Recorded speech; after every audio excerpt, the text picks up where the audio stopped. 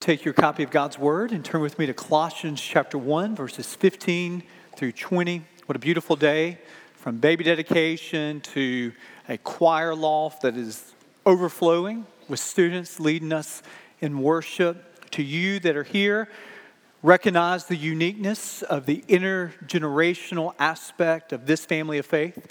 It's one thing to talk about a family of faith. There's another thing to see the various generations gathering together, united by faith, and the baton of faithfulness being passed down from one generation to the next. And what a beautiful display of that throughout this morning. So Colossians chapter 1, verses 15 through 20, where we are as we are in a series entitled Christ the Center. Christ the Center. And so I don't know about you, but I'm wondering if you're like me in the sense that there's some aspects of your life that cause you a low-level sense of consistent anxiety. When you're in that place, you just feel a little unsure about things. I mean, it doesn't paralyze you by any stretch of the imagination, but certain things that if it was your preference, you just would not do them. For some of you, it's heights. You just don't like to be that high up. You get to the hotel and they say, we've got a great view for you. It's on the 37th floor and your stomach just gets butterflies. For me, without a shadow of a doubt, since I was a young teenager, even till today, when I fly, I tend to not ever feel all that comfortable. Now, it doesn't paralyze me again. I mean, I fly and I do this often enough, but I'm always holding the plane up with my prayers and with my concern for the health of the pilot. I just never, even when I'm flying internationally, and I know that I need to sleep, with every bit of turbulence, I am wide awake and I'm very cognizant. I'm always looking to the wing just to make sure it's still there and we're still okay. Now, some of this stems from early on when I started to fly, an unhealthy ignorance about what the pilot feels about turbulence. So out of my ignorance, I thought anytime I'm nervous in the plane, that means the pilot is nervous. So when we are traveling and it's choppy and the fasten your seatbelt light is on, I kind of envisioned in my mind that there are red flashing lights in the cockpit, that the pilot is saying things like, Mayday, Mayday, Mayday. This isn't going well. He's unfastened his tie, sweat's pouring down his brow, and we're all in this together. We might make it, we might not make it. And then I had a member of my church that was a pilot, and I talked to him about my sort of anxiety of flying. And he said, listen, Dave, the most dangerous part of flying isn't when you're in the air. It's when you're driving to and from the airport. Now, the bad thing about that is I wish you would never have told me that. Now that I'm driving to the airport, I'm always paranoid. I'm always telling people, I'm always the guy that's like, this is the most dangerous part of flying right here. What we're doing right now on the interstate. But he said, hey, when you are traveling at 35,000 feet, and we hear air pocket, it's a little turbulent. You know what I'm doing? I'm talking to my co-pilot about what we're going to eat for dinner. I'm not fazed by it. There is nothing in that commercial airliner that can happen that turbulence causes that's going to send that plane into a tailspin. There is nothing about what you're nervous about that makes me the least nervous. I've got it. Just sit back and relax. Oftentimes in life, we travel to destinations that we can't see. If I was in the cockpit, I think I would feel much more comfortable because I could see it. But in life, you're oftentimes on the 37th row. You don't have the vantage point. You don't have the horizon before you. So oftentimes, you're traveling and you can't exactly see what's causing the turbulence. And then there are times where you see what's causing the turbulence and you're overwhelmed because you're not in control. God's word this morning reminds us that we have a pilot who has a sure destination in mind for us. And regardless of the turbulence that you are facing, regardless of how turbulent the air is of life, there is a pilot who has it in his hands and he is in control. In Colossians chapter 1, verse 15, we read these words through verse 15 and 20 that remind us that Jesus is the sole source of our security. This is what Paul would write, starting again in verse 15 of Colossians chapter 1. He is the image of the invisible God, the firstborn of all creation. For by him all things were created in heaven and on earth, visible and invisible, whether thrones or dominions or rulers or authorities. All things were created through him and for him. And he is, in verse 17, he is before all things, and in him all things hold together. And he is the head of the body, the church. He's the beginning, the firstborn from the dead, that in everything he might be preeminent. For in him all the fullness of God was pleased to dwell, and through him to reconcile to himself all things, whether on earth or in heaven, making peace by the blood of his cross.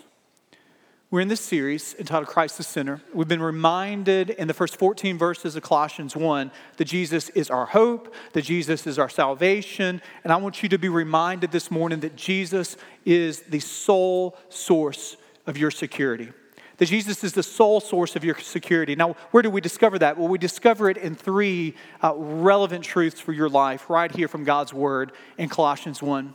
And the first truth that I want you to see in your copy of God's Word is that in Jesus, you encounter the ruler of the universe. Look again with me at verse 15 and then at verse 19. There are two words that I want you to see here, and we can underline them, we can circle them because we need to examine them. In verse 15, we read, he, being Jesus, is the image.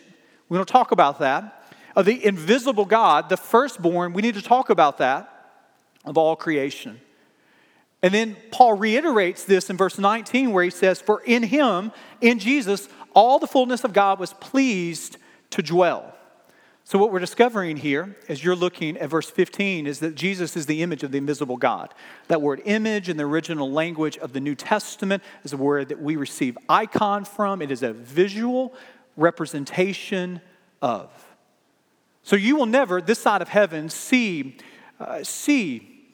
God the Father. You don't walk in the subway and say, well, there's God the Father. You don't see him at Walmart here. He is invisible to us. He is spirit.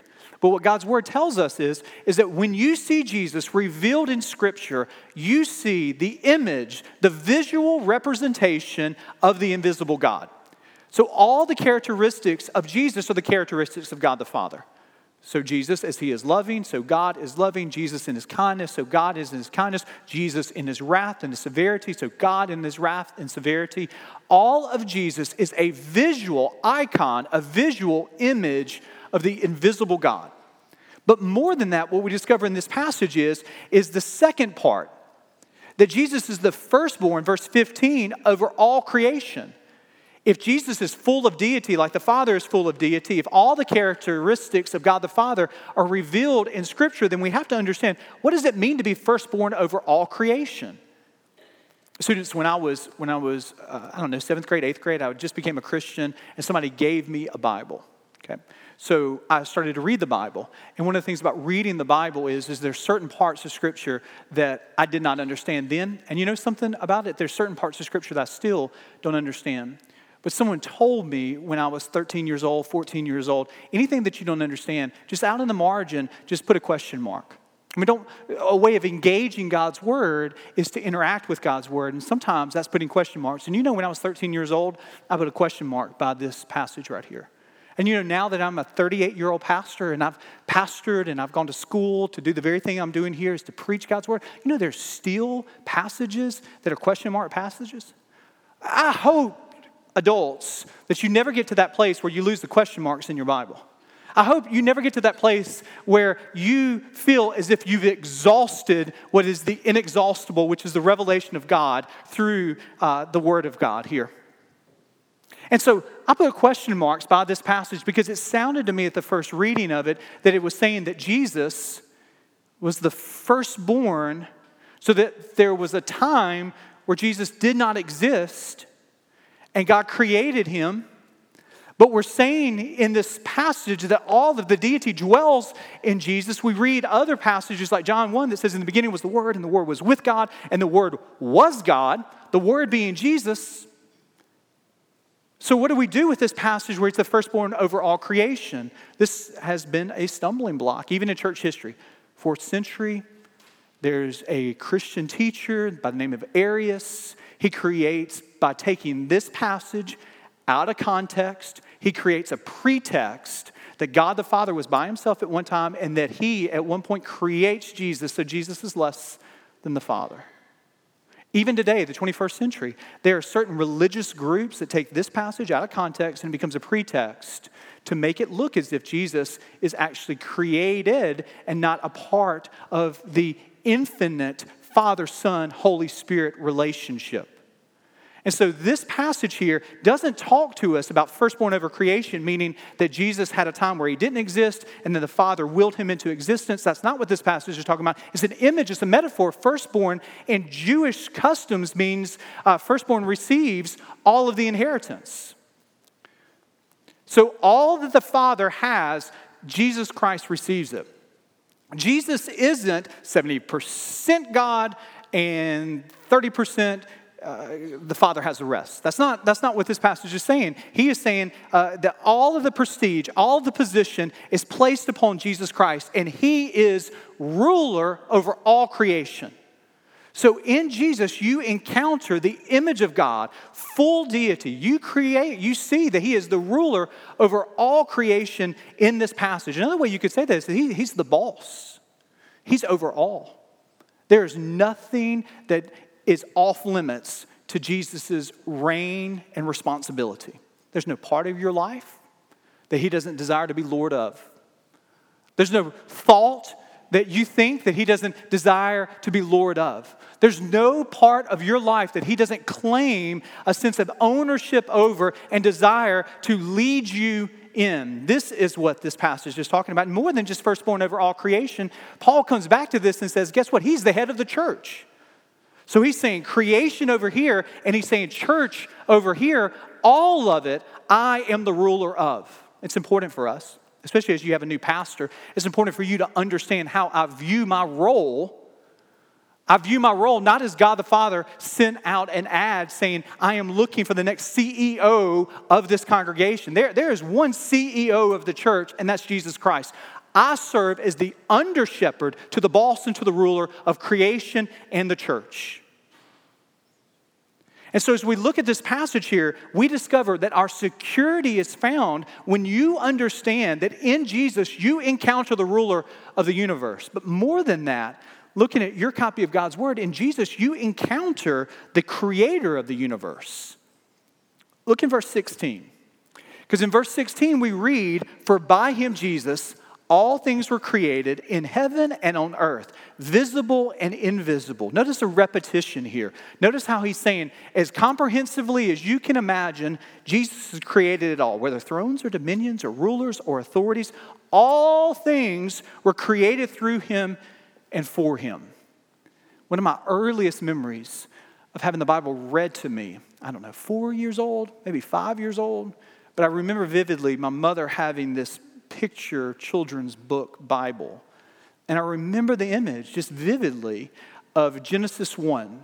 God the Father is Charlton Heston in 10 Commandments. Moses, look, long flowing white beard, long hair. He's stepping out of the clouds and he's all by himself.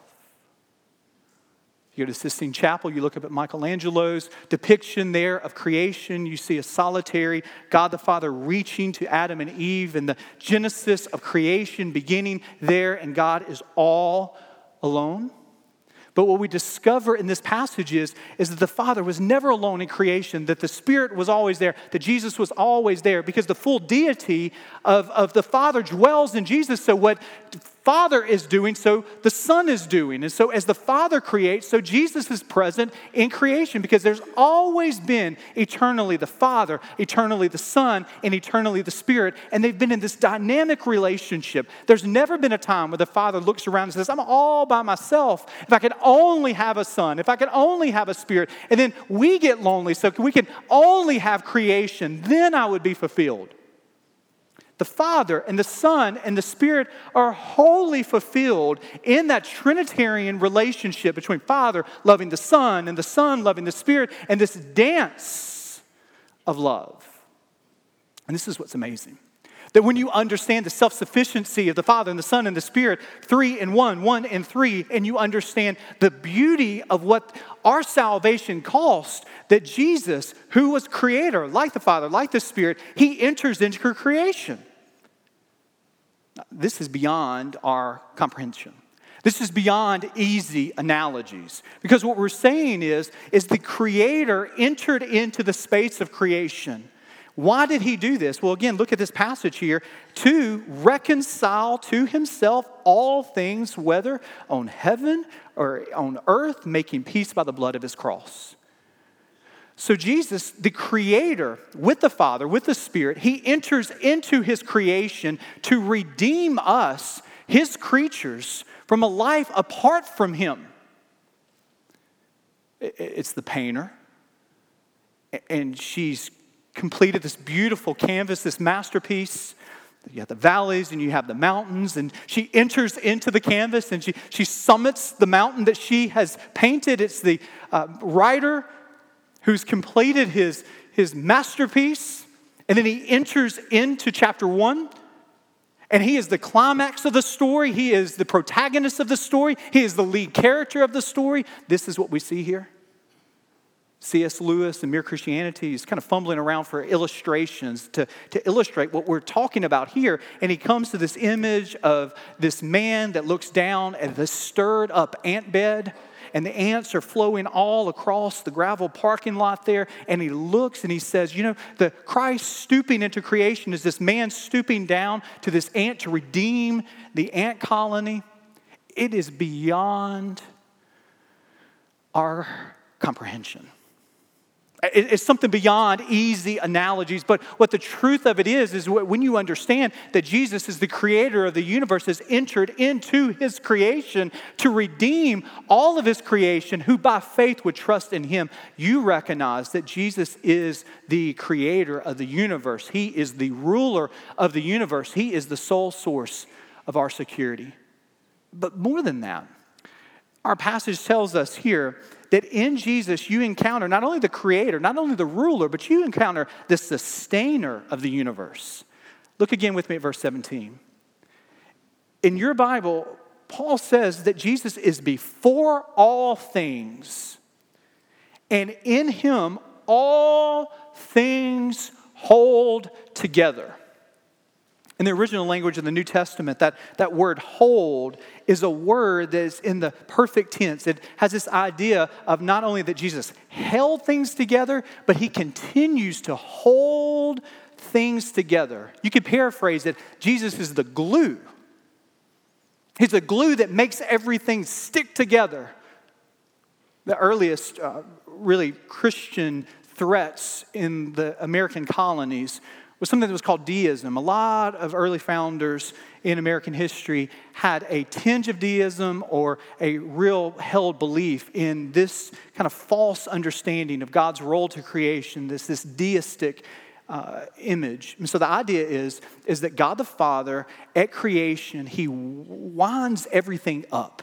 He gets it going, and then he steps back, never again to enter into creation, never again to have anything else to do with it. He gets it going, and he gets the train out of the station, but he really has no present ministry to it. There's no miracles. There's no kind of intervention of God the Father into his creation. This is deism. And it is an exact contradiction to the very thing that Paul is saying here. Paul, again, is saying, before him is all things, and in him all things hold together. Why does our universe hold together?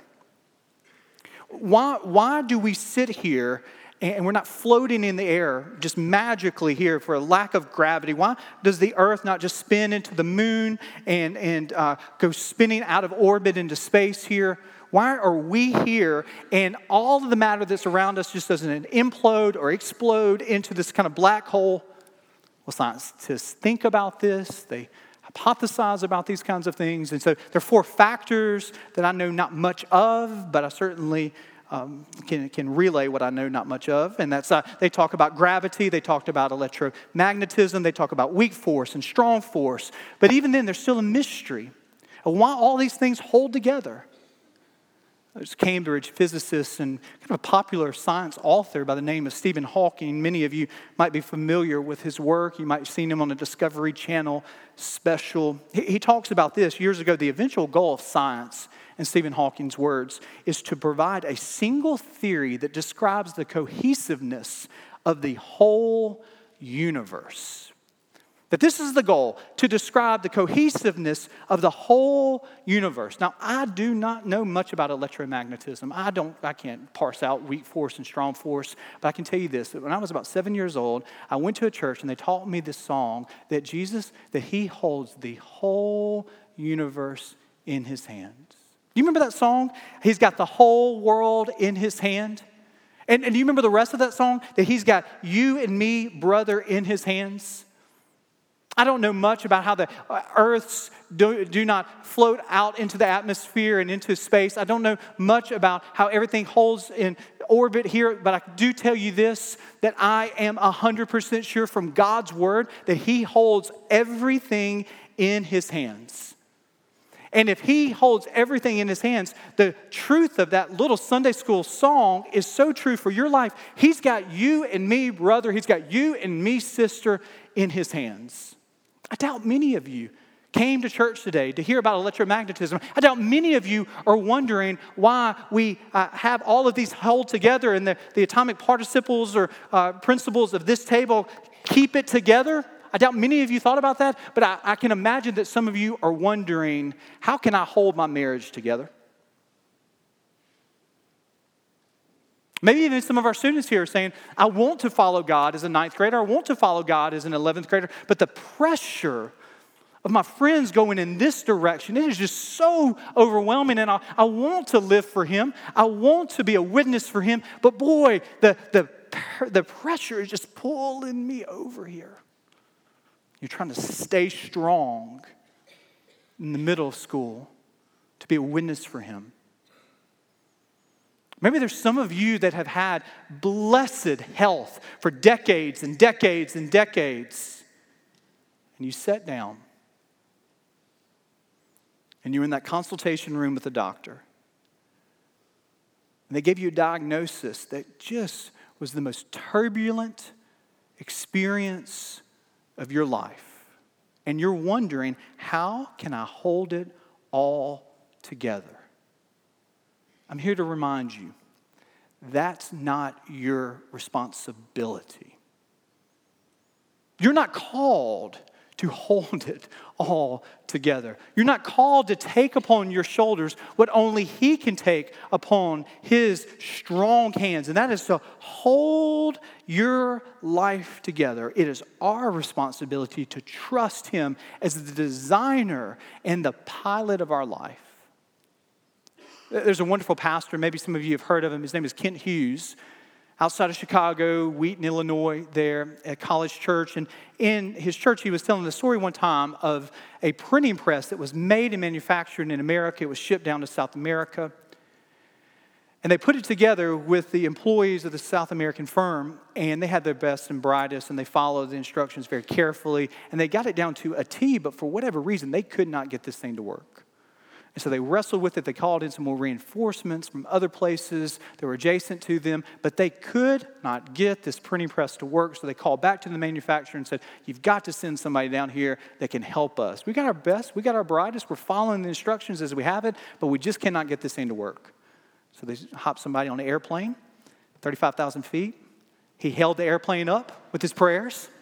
He lands, he gets off, he meets the South American officials there, he meets the corporate executives there, and they are just absolutely dismayed. They're a little offended because in their culture and in their land, they wanted someone who had a little bit more gray in his hair. They wanted someone that had a little bit more experience, and this guy looked like he was a recent high school graduate. He looked so young. They called back to the manufacturers and they said, hey, listen, this guy is wet behind his ears. This guy surely cannot help us with this. We need your best and your brightest. And then the manufacturers in America said, we sent you the designer. There's nothing about what you're facing that he hasn't gone before and dealt with. And there's some of you in this room that you have a tendency to be a fixer. Like, that's your job. You fix things. You go into companies, and when things are broken, you can bring continuity to it. You can fix it. In life, you've been able to go into communities and you've been able to organize things, and things are better after your hands have been upon it. And you want to bring that fixing it attitude, that fixer mentality to things that you can't fix. And ultimately, you're not called to fix. You see, you've been trying to fix the staleness of your marriage for decades, and ultimately you recognize the only person that can reinstill that first love in your heart and your spouse's heart is the designer of marriage, God himself. And there's some of you in this room that need to bow your knee before him and say, I will not try to fix it any longer, but I will yield to you, the designer. There's some of you that have been trying to fix a prodigal son or daughter or granddaughter or grandson, and they run further and further away. And today's the day where you trust the designer. Today is the day that you say, it's out of my hands and it is out of my control, and even when I do not understand, I will trust. There's some of you that are dealing with insurmountable, at least from a human perspective, diagnosis. And there is a turbulence that you're facing today. And I'm here to remind you that there is a pilot who you as a Christian can trust, that even when you're flying through life and life seems to be so turbulent, he has a destination, and you, Christian, can trust him for the ride. Let us pray. Gracious Lord, we recognize today our tendency to take upon ourselves what we are not called to do. There are many of us in this room that have been trying to fix life's problems without consulting you, without yielding to you, without submitting to you as our only source of security. We've gone through life and we've caused or experienced tremendous amounts of ups and downs, turbulence around us. And today is the day to trust. Today is the day to be reminded that you desire to pilot our life, that you desire to lead us and to guide us, even in the midst of turbulence, even in the midst where we cannot see exactly where you're taking us. You call us to trust. May we trust you for our marriages. May we trust you for our workplaces. May we trust you for our country. May we trust you even when storms rage in the Atlantic. And when disaster strikes, may even when we do not understand it, we trust you. And when disaster comes and it knocks upon our doors, may we trust you. May we be reminded today that you are the designer, and we yield to your design. It's in your name we pray. Amen. We're going to sing a hymn of invitation.